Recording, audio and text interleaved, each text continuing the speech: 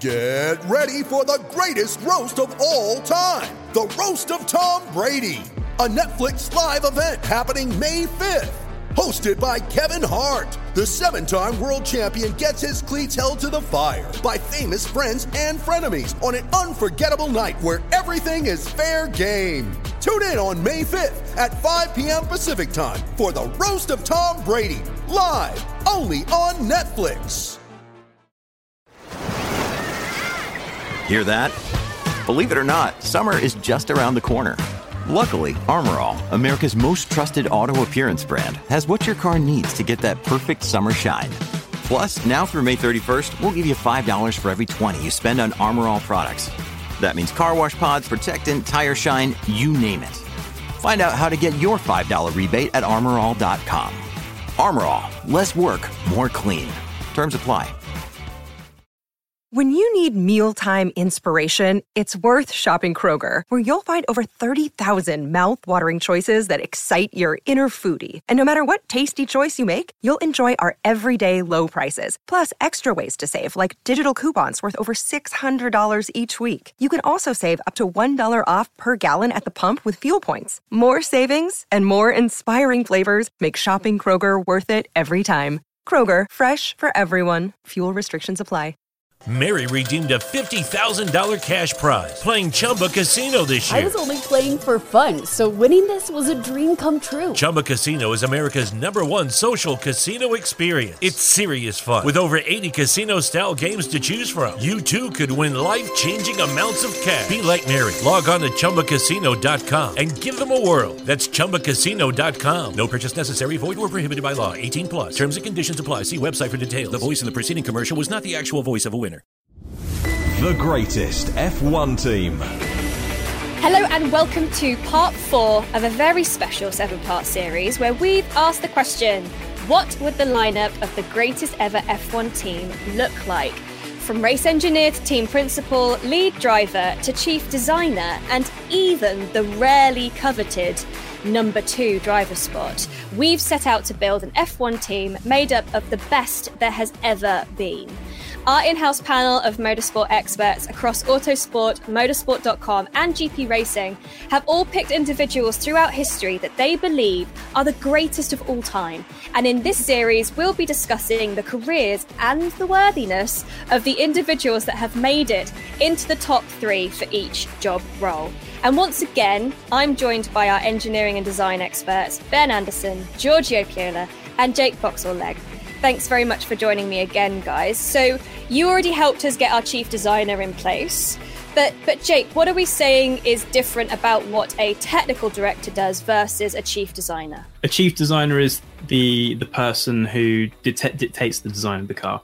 The technical director is, I think Pat Simmons once described it as the conductor of an orchestra. You have to be able to understand everything within the team, everything on the car. You coordinate the build and the design of the car. You have to work with suppliers and partners and essentially bring everything together. You have to be the person, that point man, the person who brings the car together, who makes a concept on a computer into a reality, into the car that hits the track. And then once it's there, you have to coordinate the development of that car as well. So it's a hugely important role. Absolutely. And the person that we're going to speak about first and who is third on our list in third position is probably, he's very much synonymous with the team that he currently still works for. And I think is safe to say is probably the father of this role. And that is, of course, Patrick Head, chief designer and part owner of Williams,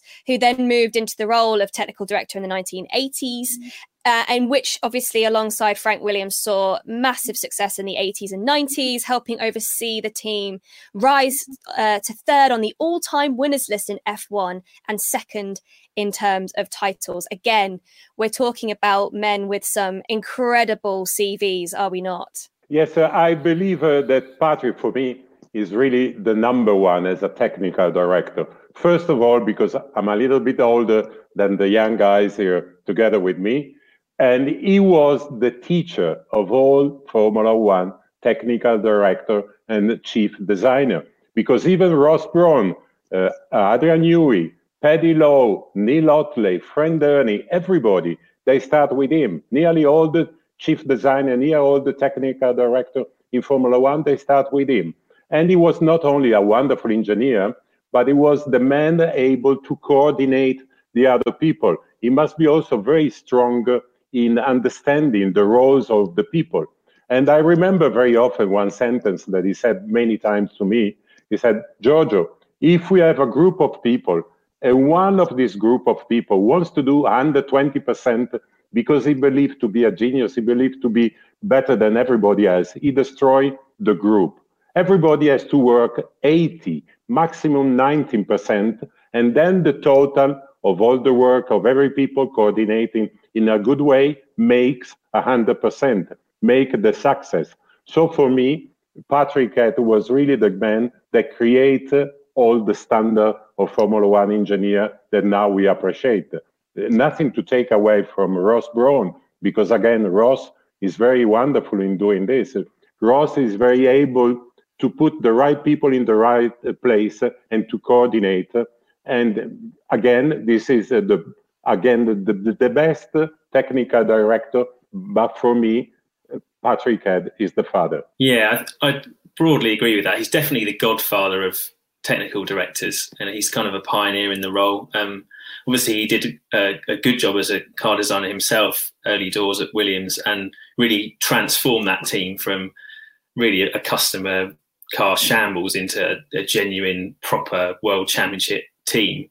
And then, worked so closely with Adrian Newey through that extraordinary success period in the 90s for Williams. But the thing that maybe goes against Patrick in terms of the ranking is perhaps what came after that. Newey was obviously ambitious to progress, wanted to be a technical director in his own right. Perhaps Williams and Patrick Head could have found a way to get out of Newey's way, and maybe that success could have carried through into the 2000s. Williams declined really after the turn of the millennium. They had the BMW engine deal, probably the best engine in Formula One at that time, and Patrick admits the cars just weren't up to scratch. They didn't match the potential of the engine, and I just wonder if they could have found a way to keep that Head-Newey partnership going a bit longer, whether actually we might have seen a different story for Williams and even more success than they managed. I mean, we got very used to Williams being that successful in the 80s and 90s, but looking back now, is it all the more remarkable that it was that dominant at times? What Patrick Head had as a technical director was such a good understanding of everything that a Formula One car needed. And I think at the start of the 80s as well, I think is a particularly salient example of that. Obviously, Lotus was the team that pioneered ground effects, but it couldn't really grasp that understanding because Colin Chapman kept wanting to, okay, I've invented that, what's my next idea? And Patrick Head led the Williams team to say, okay, we've got this really good idea, how do we extract the maximum out of it?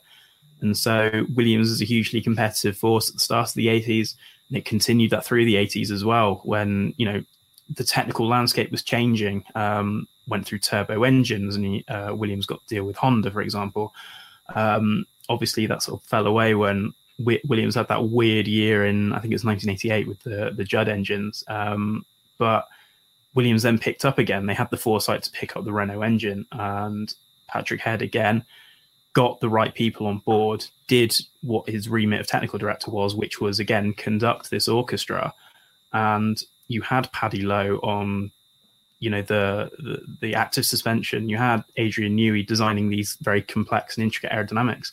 He was able to just conduct it so well. And as Ben said, it was a shame that he wasn't able to keep the band together, because I think if they had past 1997, they could have really gone on to some amazing things. Yeah, I think they're all very valid points and kind of links to who we have in second place. And it's probably a good job that he's in second place, because he's already part of our team as our chief designer. So he would have had a lot of work to do if he had to do both roles. And that is, of course, Adrian Newey. And as you've said, we can link the Williams success to Newey too. And as we've pointed out, that maybe it was Newey's ambition that kind of broke the band up. But why do we think maybe that Nui was voted as more suited to the chief designer role than Patrick Head, even if, having had the conversation, we maybe don't agree with the ranking? I think maybe it's a function of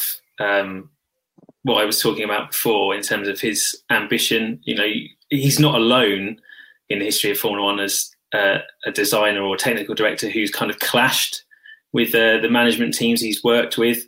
You know, he was so successful at Williams, and as I said, he wanted to really take Patrick Head's job and couldn't do that. He then, you know, is coveted by McLaren. He goes to that team. It doesn't take long before he falls out with Ron Dennis. I accept that's not a very difficult thing to do, and he's not alone in that camp. And it's really only at Red Bull, I think, that he's found his proper feet, you know, a proper balance between what he wants to do, how he wants to work, and working in harmony with the other people around him in the senior leadership teams. And as a technical director, you know, you can't always just do what you want or get your own way. As the others have mentioned, it's about conducting the orchestra. It's about being a team player. It's about recognizing the strengths and weaknesses of others. And it's also about how you deal with your higher ups to get what you need for your team below you. And I just don't think, if you look at the span of Nui's career, that he's always had necessarily the traits that best suit that role. He is better when he's looking at the car and working out how to make the car better and faster. Is there an easy way for us to separate Nui's successes as a designer and as a technical director? I think so. I think what you can look at, I think, is McLaren. He was much more primarily focused as a technical director, especially in the latter half of his time there. And obviously, as I mentioned in the chief designers section, he was vastly competitive at the start, and he was, you know, penciling all of these fantastic designs and getting around the regulations. But as his role became more technical director influence, as Ben said, he did clash a lot more. And this was at a time in, I think, you know, between, I'd say 2001 and 2005, for example, there was a lot of sort of internal struggling. The Mercedes engines at the time weren't particularly reliable. There was the disaster of the MP4-18 in 2003, which never made it in a race because the car was so it was unreliable. The aerodynamics were out of sync. The drivers kept crashing it.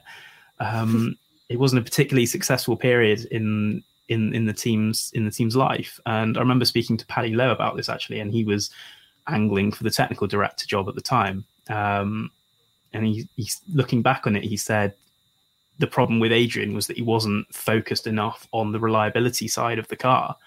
And he was this fantastic designer, but as a chief designer, it was his way or the highway, and he didn't want to compromise on having, you know, the leanest, meanest car. There was a cooling requirement for the car to be reliable. So I think that those sorts of vested interest clashed a little bit. Nui's going to have to settle for just being our chief designer, and he's going to have to answer to Ross Brawn, with plenty of experience in F1 with Williams, Haas Lola and Arrows, before becoming technical director of Benetton in 91. And there, obviously, he won races and championships with Michael Schumacher. But he cemented his reputation, really, didn't he, when he moved to Ferrari? And again, it was that point of difference and that influence that helped turn the team into the dominant force that was the Schumacher-Ferrari era. But not just with Ferrari, though, right? So Honda was on the right path before pulling out, and he proved it with his own team when he kept it alive and won the title in 2009. Now, a lot of people are going to remember Brawn for Brawn GP and 2009, but what for you guys are Brawn's crowning moments? 2000s in Ferrari, isn't it? The extraordinary run with Schumacher, that triumvirate that we talked about in a previous segment. Brawn on the pit wall, devising a clever strategy to help Schumacher beat Häkkinen to another Grand Prix win. That, for me, is the period where, you know, he established himself as one of the leading lights in Formula One. Yes, I do agree that the best moment of Ross, when he was able to manage his group, and together with Schumacher, he made the Ferrari winning for such a long time. This was wonderful. And this was all his ability to coordinate the people, to be able to even make the Italian part of Ferrari, or the engineer, working together with a group that he took from Benetton. This was a very wonderful work. And then he's also not only a wonderful engineer, not only a wonderful man in being able to coordinate the people, but he's also very trustful. For example, the 2009 car was only, the success of the Brawn GP was only about the double diffuser. And I do believe that only Ross Brawn could convince FIA and everybody that that solution was legal, because he is a wonderful, if you want, kind of lawyer, kind of diplomatic, and he was able to convince everybody. And one example of his way of being trusted by everybody was at the Italian Grand Prix, when Barrichello wanted to win the race, but it was very good, very important for Brawn GP to have again Jenson Button to win. And that time, the radio conversation were not very possible. And it was enough from Ross to take the audio and say to Rubens Barrichello, Rubens, it's Ross. Nothing else. Rubens, it's Ross. Rubens immediately slowed down and let Jenson Button to win the race. And this is fantastic. This gives you the impression how trustful, how powerful is this man. So it was the precursor to Valtteri, it's James. Yeah. Which is obviously now famous for all the wrong reasons, unfortunately. But no, I think there's no denying that he encompasses very, very strong leadership skills, which everyone seems to trust and follow. There's so many "in Brawn we trust" memes that I've seen across the internet. But Jake, what is it for you that makes him so special? I think there are two examples. I think number one, in Benetton, he was surrounded by a lot of hugely strong personalities. You had Flavio Briatore. We know how flamboyant he is, yet so sort of such a huge personality. And you had Tom Walkinshaw as well. You had Rory Byrne on the design side. You had all of these sort of different players who had such strong personalities, and Ross Brawn was able to bring them all together and get them to work into almost a sort of unlikely group of people angling for a title. I think the key example is when he started at Ferrari in late 1996. The team was known for, it hadn't won a title in years. It was hugely political. The last few years had been, indicated by a lot of political wrangling within the team. And Ross Brawn did his sort of walk around the Maranello factory, and he was like, okay, I think I know what I need to do.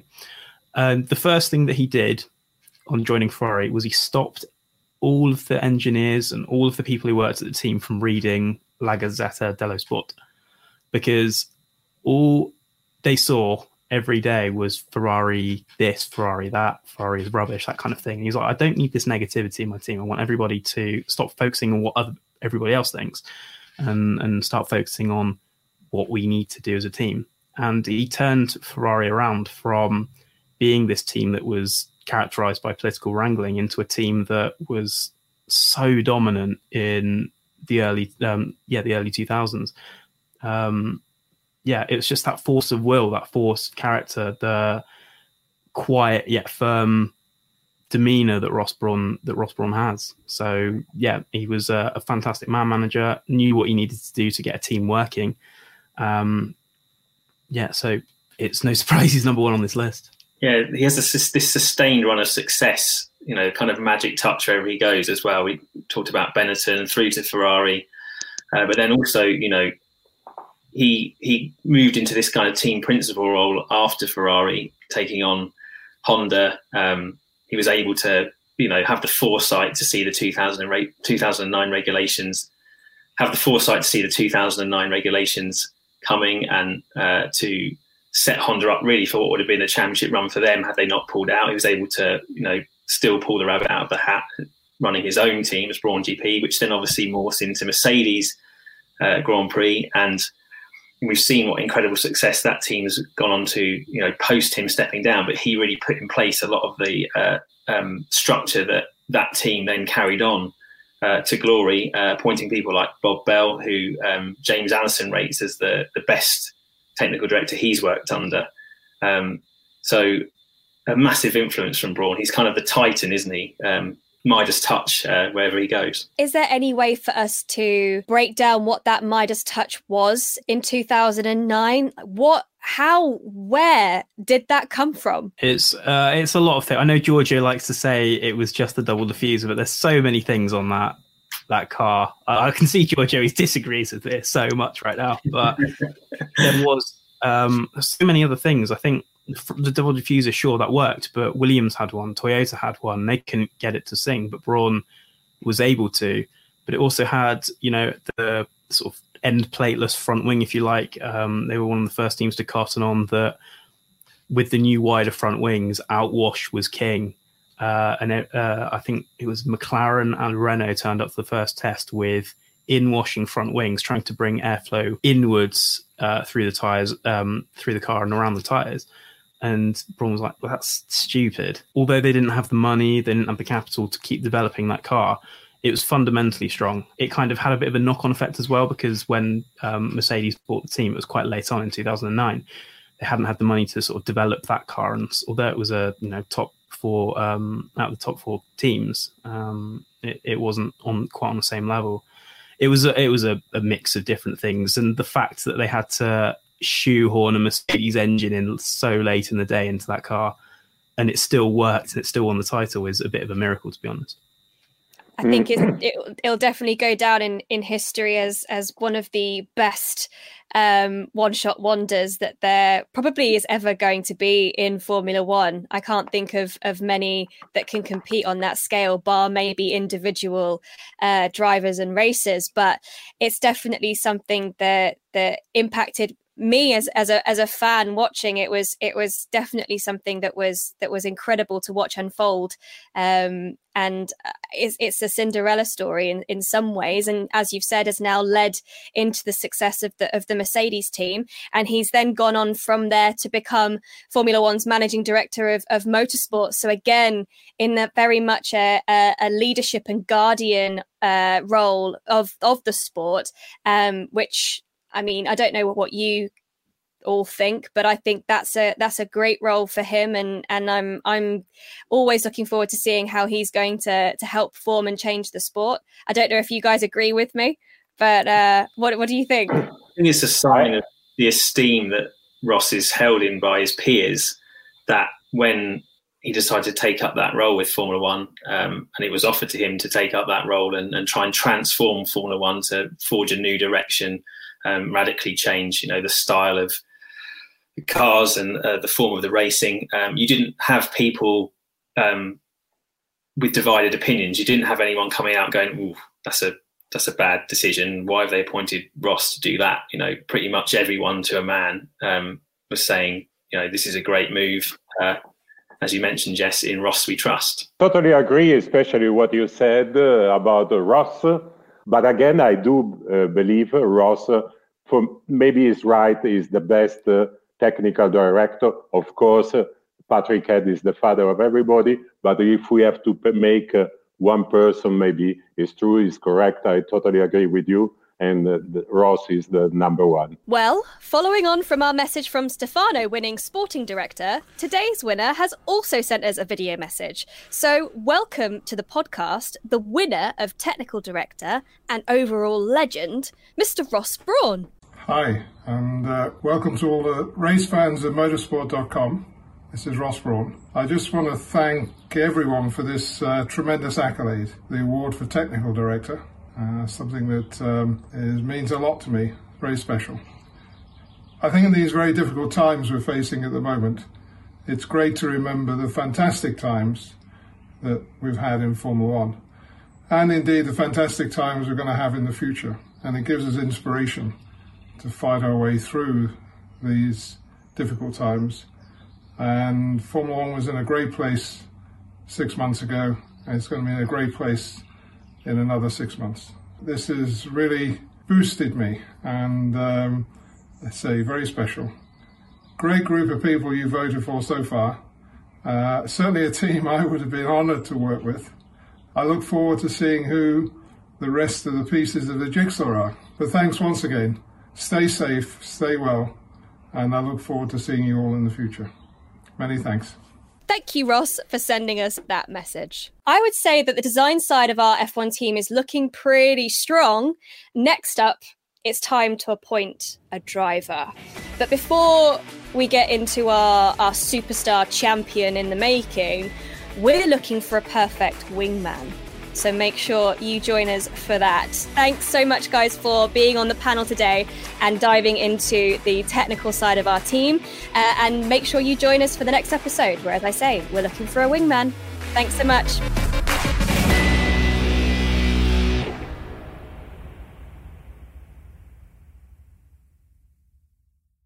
Lucky Land Casino, asking people, what's the weirdest place you've gotten lucky? Lucky? In line at the deli, I guess? Aha, in my dentist's office. More than once, actually. Do I have to say? Yes, you do. In the car before my kids' PTA meeting. Really? Yes. Excuse me, what's the weirdest place you've gotten lucky? I never win and tell. Well, there you have it. You can get lucky anywhere, playing at LuckyLandSlots.com. Play for free right now. Are you feeling lucky? No purchase necessary. Void where prohibited by law. 18+. Terms and conditions apply. See website for details. When I deployed, I didn't realize that even the air I was breathing was dangerous. Since coming home, I've watched friends get sick and struggle to get the support they deserve. But now, that's finally changing. We're eligible for new VA healthcare and benefits based on when and where we served. Even though I feel okay, I'm going to apply. For my sake and for my family. Learn more and apply today. Visit va.gov/PACT. Sports Social Podcast Network. With Lucky Land Slots, you can get lucky just about anywhere. Dearly beloved, we are gathered here today to... Has anyone seen the bride and groom? Sorry, we're here. We were getting lucky in the limo and we lost track of time. No, Lucky Land Casino, with cash prizes that add up quicker than a guest registry. In that case, I pronounce you lucky. Play for free at LuckyLandSlots.com. Daily bonuses are waiting. No purchase necessary. Void where prohibited by law. 18+. Terms and conditions apply. See website for details.